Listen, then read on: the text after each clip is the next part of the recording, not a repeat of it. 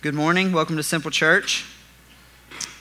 We're so glad to be here this morning, and if you have been with us, we have been in the book of Romans, and last week we finished Romans chapter 6. We were going over verses 15 through 23, and so we are going to cover chapter 7 today. Last week, the passage that we studied was talking about being slaves to sin or slaves to righteousness, exactly what that means.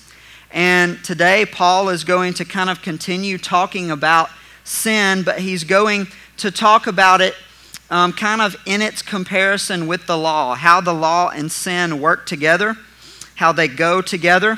And so that's what we're going to look at today. As I read Romans chapter 7, I ask that you please have your Bibles open, reading along. Romans chapter 7, verse 1. Or do you not know, brothers, for I am speaking to those who know the law, that the law is binding on a person only as long as he lives? For a married woman is bound by law to her husband while he lives, but if her husband dies, she is released from the law of marriage. Accordingly, she will be called an adulteress if she lives with another man while her husband is alive. But if her husband dies, she is free from the law, and if she marries another man, she is not an adulteress. Likewise, my brothers, you also have died to the law through the body of Christ, so that you may belong to another, to him who has been raised from the dead, in order that we may bear fruit for God. For while we were living in the flesh, our sinful passions, aroused by the law, were at work in our members to bear fruit for death. But now we are released from the law, having died to that which held us captive, so that we serve in the new way of the Spirit and not in the old way of the written code. What then shall we say, that the law is sin? By no means. Yet if it had not been for the law, I would not have known sin. For I would not have known what it is to covet if the law had not said, you shall not covet. But sin, seizing an opportunity through the commandment, produced in me all kinds of covetousness. For apart from the law, sin lies dead. I was once alive apart from the law, but when the commandment came, sin came alive and I died. The very commandment that promised life proved to be death to me. For sin, seizing an opportunity through the commandment, deceived me and through it killed me. So the law is holy, and the commandment is holy and righteous and good.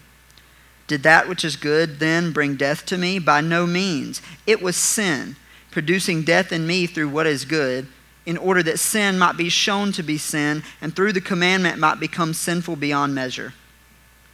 For we know that the law is spiritual, but I am of the flesh, sold under sin. For I do not understand my own actions, for I do not do what I want, but I do the very thing I hate. Now if I do what I do not want, I agree with the law, that it is good. So now it is no longer I who do it, but sin that dwells within me. For I know that nothing good dwells in me, that is, in my flesh. For I have the desire to do what is right, but not the ability to carry it out. For I do not do the good I want, but the evil I do not want is what I keep on doing.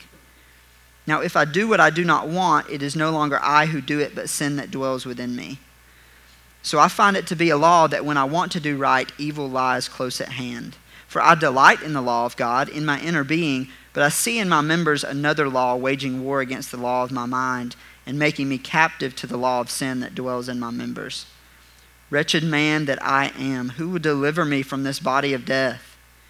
Thanks be to God through Jesus Christ our Lord. So then I myself serve the law of God with my mind, but with my flesh I serve the law of sin. Let's pray. Father, once again, thank you for this word. I pray that you will protect it this morning, that you will be glorified through the preaching and the study of your word. I pray that there would be nothing that is said that is false about your word, that you would protect it at all costs.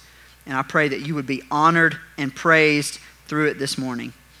In your Son Jesus' name we pray. Amen. So, as we talked about last week, Paul asks a lot of questions. It's usually to address some type of misunderstanding or misinterpretation of whatever it is that he has just said. And so he starts off chapter 7 right here, no different. He says, Or do you not know, brothers, for I am speaking to those who know the law, that the law is binding on a person only as long as he lives. That sounds kind of common sense. I mean, you only have to follow a law if you're alive. You know, if you're dead, you don't have to follow the speed limit. You're okay. It sounds kind of common sense, but I hope you've also noticed that with Paul's questions, which he usually comes to answer, he always does come to answer, it really is these common sense, very logical answers, but yet there's still misunderstandings. And he brings us to these moments that are what I call duh moments, D-U-H, duh. Okay, we all have these moments. We've all had things that we were thinking about, we were trying to figure out, and for the life of us, we couldn't. And we think about it, and we still can't figure it out. And later on, usually when we've totally given up and we've quit, it just comes to us out of nowhere.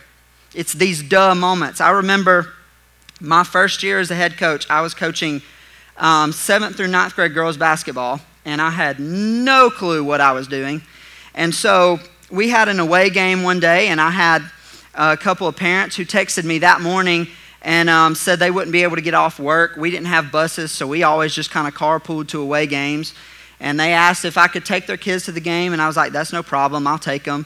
So I go throughout my day, and normally what we do on the days of away games is we would meet in the gym right after school was over. We would go over some stuff for about 15 or 20 minutes, and then we would, get in the cars and we would leave. But I think I had maybe a presentation for a class or something like that. It was going to run a little late, and so we weren't going to be able to go over everything. And so I just told them once their parents got there, they could go ahead and leave. We weren't going to meet. So I got there a little while after school had ended. Everybody had already left, and I'm going to the gym, and I'm looking for those two girls, and they're not there. And I'm looking around trying to find them. I ask people that are still there if they've seen them. They haven't. And so I'm a little bit concerned. I try to call their parents. I try to call them. I can't get a hold of anybody, but the place we were going didn't have good service, so I figured they had probably gotten a ride with somebody else and they were already close to being there. I assumed that's what had happened. You know what happens when you assume. And so I leave and I show up, and all of my girls are there except for those two. So I'm freaking out at this point. I'm trying to call their parents, trying to call them again, but again, there's no good service, so I can't get anything to go through. And I'm thinking, where would they be? Why would they not be in the gym? Like, who could they have ridden with? And we're warming up. There's about 10 minutes left before the game starts. And out of nowhere, it comes to me. They weren't in the gym because I had texted them and told them to meet me in the office. But I didn't think about it until that point. And it was the worst kind of duh moment you can ever have. Like, yeah, they weren't in the gym, dummy. You told them to be somewhere else, right? It was the worst kind of duh moment. And so we moved on after I got down on hand and knee and begged for forgiveness from them and their parents. And, we went on about our day. But we all have those moments where it's something that we've overlooked or we've forgotten or just didn't think about right. Sometimes we don't even know how we missed it. We just did. It's a duh moment. And a lot of these, like this question here, they address these duh moments. Obviously, you're not bound to the law if you're dead. Okay? And he gives this example in verses 2 and 3 of a married woman. He says, "For a married woman is bound by law to her husband while he lives. But if her husband dies, she is released from the law of marriage. Accordingly, she will be called an adulteress if she lives with another man while her husband is alive. But if her husband dies, she is free from the law, and if she marries another man, she is not an adulteress." Okay, Paul, we get it. That makes sense. So how in the world does that relate to us in any way? Verse 4, "Likewise, my brothers, you also have died to the law through the body of Christ, so that you may belong to another, to him who has been raised from the dead, in order that we may bear fruit for God." Paul tells us that we also are now no longer bound to the law and bound to, as we will see in a minute, sin that the law produces. Okay? And we don't often think about ourselves as not being bound to the law. I mean, we know that there's laws we still have to follow. We still are supposed to follow the speed limits. but, we don't really think about ourselves as not being bound to the law. Not that we ignore it, but I don't even think we really many times comprehend what that means. And so as he goes on in verses 5 and 6, he says this, "For while we were living in the flesh, our sinful passions, aroused by the law, were at work in our members to bear fruit for death. But now we are released from the law, having died to that which held us captive, so that we serve in the new way of the Spirit and not in the old way of the written code." It says something very interesting here. This stuck out to me. It says, "For while we were living in the flesh, our sinful passions, aroused by the law, were at work in our members." To arouse means to awaken. Okay, so it's this idea of our sinful passions and desires being awakened by the law. And that may not make sense at first, but we've all kind of dealt with this before. We know what this feels like. We've all had situations where we were struggling with something, there was a temptation that came up, or there was a decision that we had to make, and we knew what was right, and we knew what was wrong, but we were drawn to the thing that was wrong in part because it was wrong. We wanted to, and I've used this analogy before, but that guy cuts us off in traffic and we want to flip him off. Part of the reason we want to do that is because we know that there's a possibility that could aggravate them or that's going to get back at them in some way. It's this revenge mentality, and we know it's wrong, but that's part of what makes us want to do it all the more. We've dealt with this. But what this says in verse 6 is that because we have died to the flesh through Christ, although those desires may rise, we don't have to follow them. We are no longer bound by them, and we can't be condemned by them. And when I say we can't be condemned by them, I mean this. We've had situations where we've tried to break out of a cycle of sin or a cycle of temptation, and when we do and we fight against it, there are all of these accusations that come against us that are essentially condemning us. It's these thoughts like, why are you even trying? You know you're going to lose. Or you may be able to fight it off this time, but the next time you won't. Or you've done it 1,000,000 times, why even try to stop? What's one time going to do? We all have these thoughts. But verse 6 says that these condemnations no longer apply to those who have died with Christ, because through his death and his resurrection, we are no longer bound to the law. But the question that arises now is this, verse 7, "What then shall we say? That the law is sin?" So if the law arouses our sinful passions, the Bible talks about, if your eye causes you to sin, gouge it out. Remove anything from your life that's going to provide temptation for you, that's going to cause you to sin. So if the law arouses our sinful desires, shouldn't we get rid of it? Isn't it bad? And it says, no, by no means. Yet if it had not been for the law, I would not have known sin. For I would not have known what it is to covet if the law had not said, you shall not covet. See, the law does not produce sin, but rather the law shows us what righteousness is directly. It shows us the character of God, and therefore indirectly shows us what unrighteousness is. Whatever is not righteousness is unrighteousness. We can see that. So the law is good. It shows us the path to follow, and it shows us the path we should not follow. But here's how sin twists that. We've talked about before how sin likes to twist and pervert things, and here's how it does that. Verse 8, "But sin, seizing an opportunity through the commandment, produced in me all kinds of covetousness. For apart from the law, sin lies dead." So, although the law is good, we know what sin does. It twists things. And sin is an accuser. It is a condemner. It throws these condemnations at us like we talked about.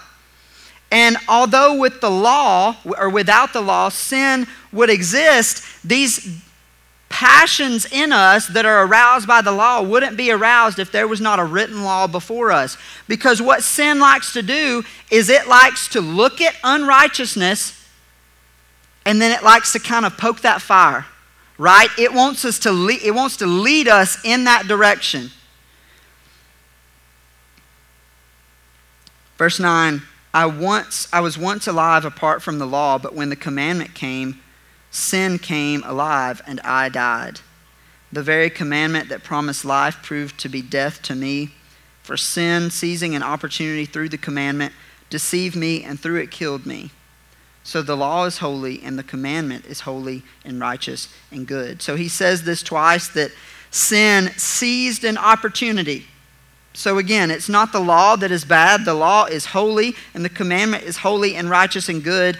It is sin that is constantly working against the law of God that is bad. And that sin arises up in and out of us. So then we're led to another question. Verse 13. Did that which is good then bring death to me? Did the law, which is good and holy and righteous, produce this sin, produce death? By no means. It was sin producing death in me through what is good, in order that sin might be shown to be sin, and through the commandment might become sinful beyond measure. So again, we see here, and it says sin producing death in me through what is good, okay, and we have a very real life example of this, okay. Let's look at the biblical example of sex, which was created between man and woman in a marital relationship, in a covenant, and it's a great and wonderful thing. But what do our sinful desires do? They take any opportunity possible to try to twist it and turn it into something it was never meant to be, for our destruction. It's a very straightforward example, and that's not the only example. It's really anything that's good, sin is going to try to twist it. Verse 14, for we know that the law is spiritual, but I am of the flesh, sold under sin. So we see kind of a transition right here. And biblical scholars and theologians debate whether, when he says, for we know that the law is spiritual, but I am of the flesh, sold under sin, even though he's speaking in the present tense, biblical scholars debate whether he's talking about himself and kind of reflecting on what his mindset was before his conversion, or now that he's been converted and he's preaching and bringing the word to the churches. And people go back and forth, and certainly people more knowledgeable and educated than I have their own opinions. But I happen to think that he's talking about right now, even though he says, I am of the flesh, sold under sin, and we know that those who are in Christ are no longer bound to sin. I still think that he's talking about the power that sin holds. We know that even though once we are converted and we come to be saved by Christ, sin is still a very powerful force. We know that. And it really has to do in this passage whether you think he's talking about the struggles of salvation or sanctification. Salvation being the process by which Christ saves us through his work on the cross, and the punishment that we owed to God is now paid off. And so when God sees us, he doesn't see us for our actions, but rather he sees us in the blood of Christ that has covered us. But then sanctification has to do with the lifelong process that comes after that, because we know that when we're saved, we're not perfect. We still sin, we still mess up, we still have sinful desires, and so sanctification is the slow, lifelong process of Christ making us more like him day by day. And I think that's the struggles that Paul is talking about here, the struggles of sanctification. And so even though he's talking about being sold by sin, sold under sin rather, he's still talking about that power that sin has, and I'll continue to explain that. But I love how honest he is and how vulnerable and open he is here starting in verse 15. It's almost like he takes his preacher hat off, and I don't know, he's a real person that, struggles with stuff. For I do not understand my own actions. For I do not do what I want, but I do the very thing that I hate. Now, if I do what I do not want, I agree with the law that it is good. So now it is no longer I who do it, but sin that dwells within me. For I know that nothing good dwells in me, that is, in my flesh. For I have the desire to do what is right, but not the ability to carry it out. For I do not do the good I want, but the evil I do not want is what I keep on doing. Now, if I do what I do not want, it is no longer I who do it, but sin that dwells within me. He says that twice also. He says, it is no longer I who do it, but sin that dwells within me. And he's not making excuses. He's not trying to say that he's not responsible for his sin. He is again here, he's talking about the power of sin, okay? Sin is a powerful force. It is real. It is here right now. Even in this room, sinful natures and desires and passions are here and they are at work. And until we come to be saved by Christ, it controls and dominates every aspect of our life. And when something dominates everything about your life, it takes effort and time and really a lot of failure to be different. Look at verse 18. He says, "For I have the desire to do what is right, but not the ability to carry it out." Have you ever noticed that we are very quick to find organized, formal practices for improving our performance in our jobs, for improving our level of fitness, our even communication skills, or improving how we lead our families, how our home life is. But then when it comes to spiritual matters, we wing it, and then when the littlest thing gets us totally off, we're just so confused. Like, where was God in that moment? Well, God was there. It's just when you're not looking for him, you can't see him. We think that if we wing it, we're going to be okay. When spiritual battles are the toughest, most strenuous type of battles you will ever have.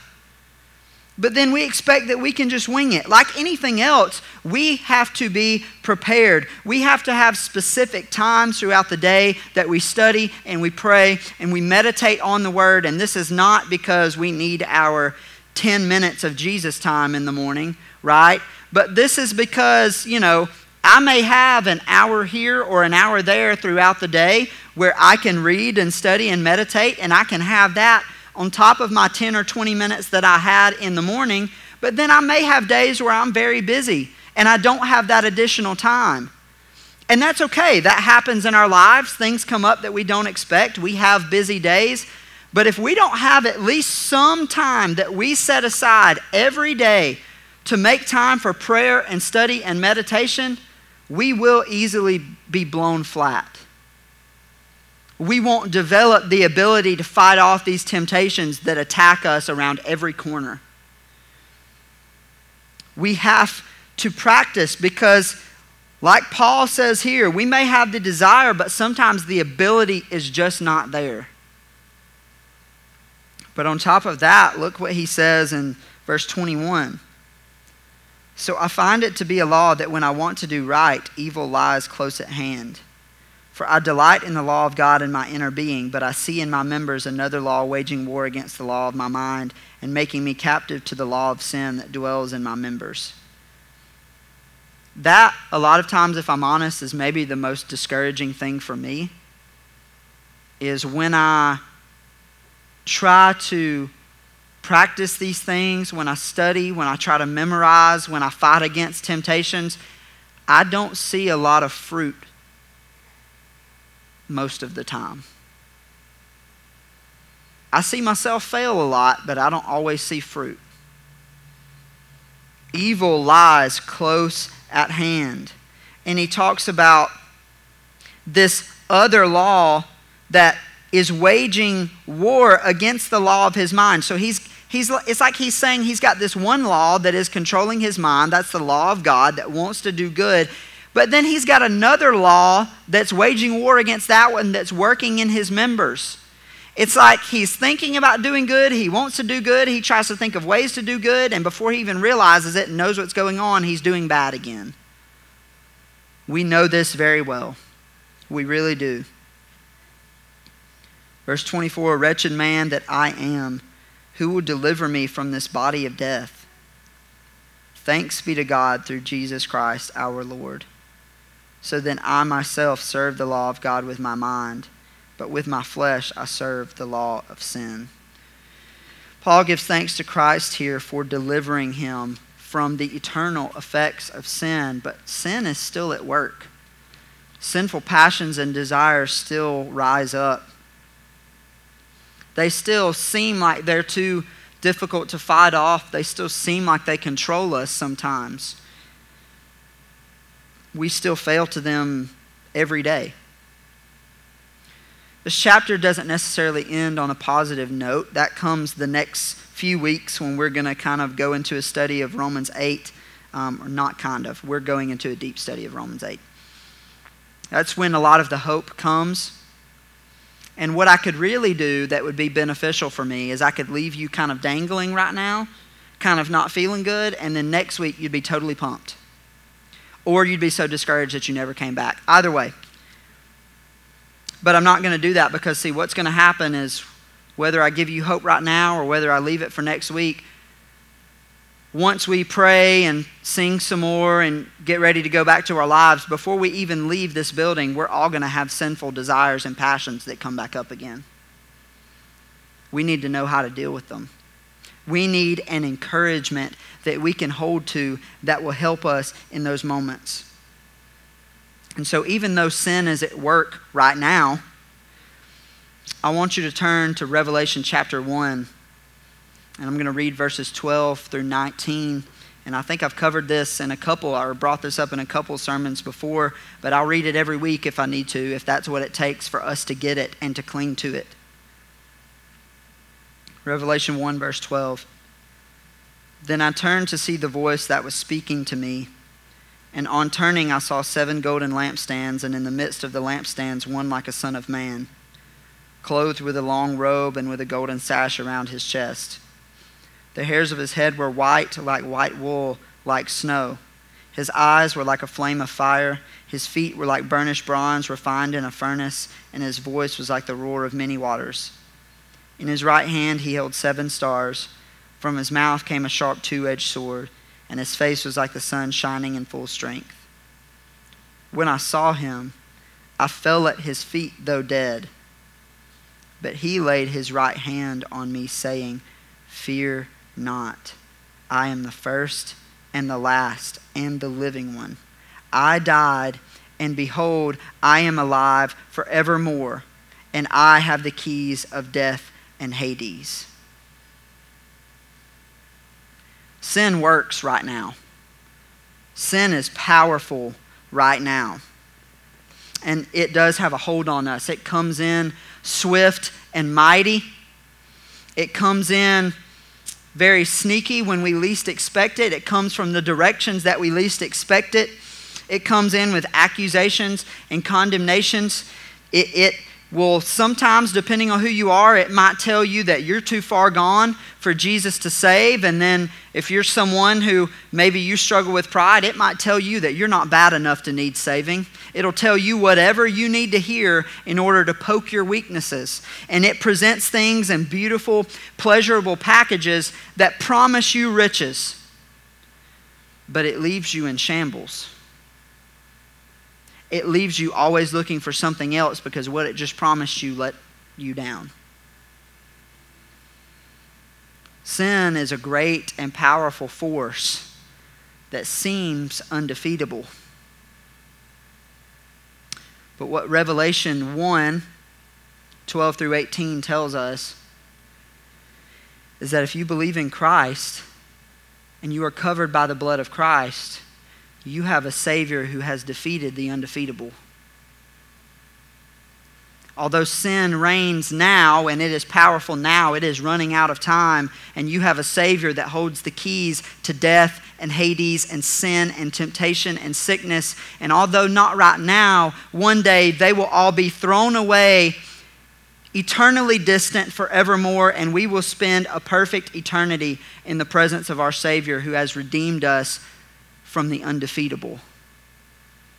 So my application this morning is short and simple.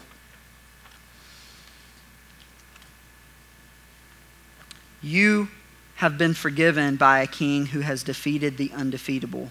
So this morning, fall down on your knees. It can be at your seat, at this altar, wherever. and thank him for the work that he has done, that he has not left you in a hopeless state bound to sin, but rather he has broken those chains and has now made you free to serve him. Thank him for that this morning. Father, thank you for your word. Thank you for this hope that you have defeated the undefeatable, that sin, which seems to linger and control our lives so often, actually has no control over us. It can tempt us. It can do all sorts of things to us. It can make us see things. It can drive us crazy. Satan and his demons are at work always trying to push us to our limits, and they can do so many things to us. They can even kill us, but what they cannot do is take our soul from you, because you hold to that, and your word says that there is nothing under the heavens or over the earth that can ever tear us apart from your hand. And so, Father, as we go out into your world, into this world, and we face struggles and we face temptation and we face heartache, give us the hope of constantly being reminded and truly believing and knowing that you have defeated the undefeatable. Thank you for your Son who did this on the cross, and we pray this in his name.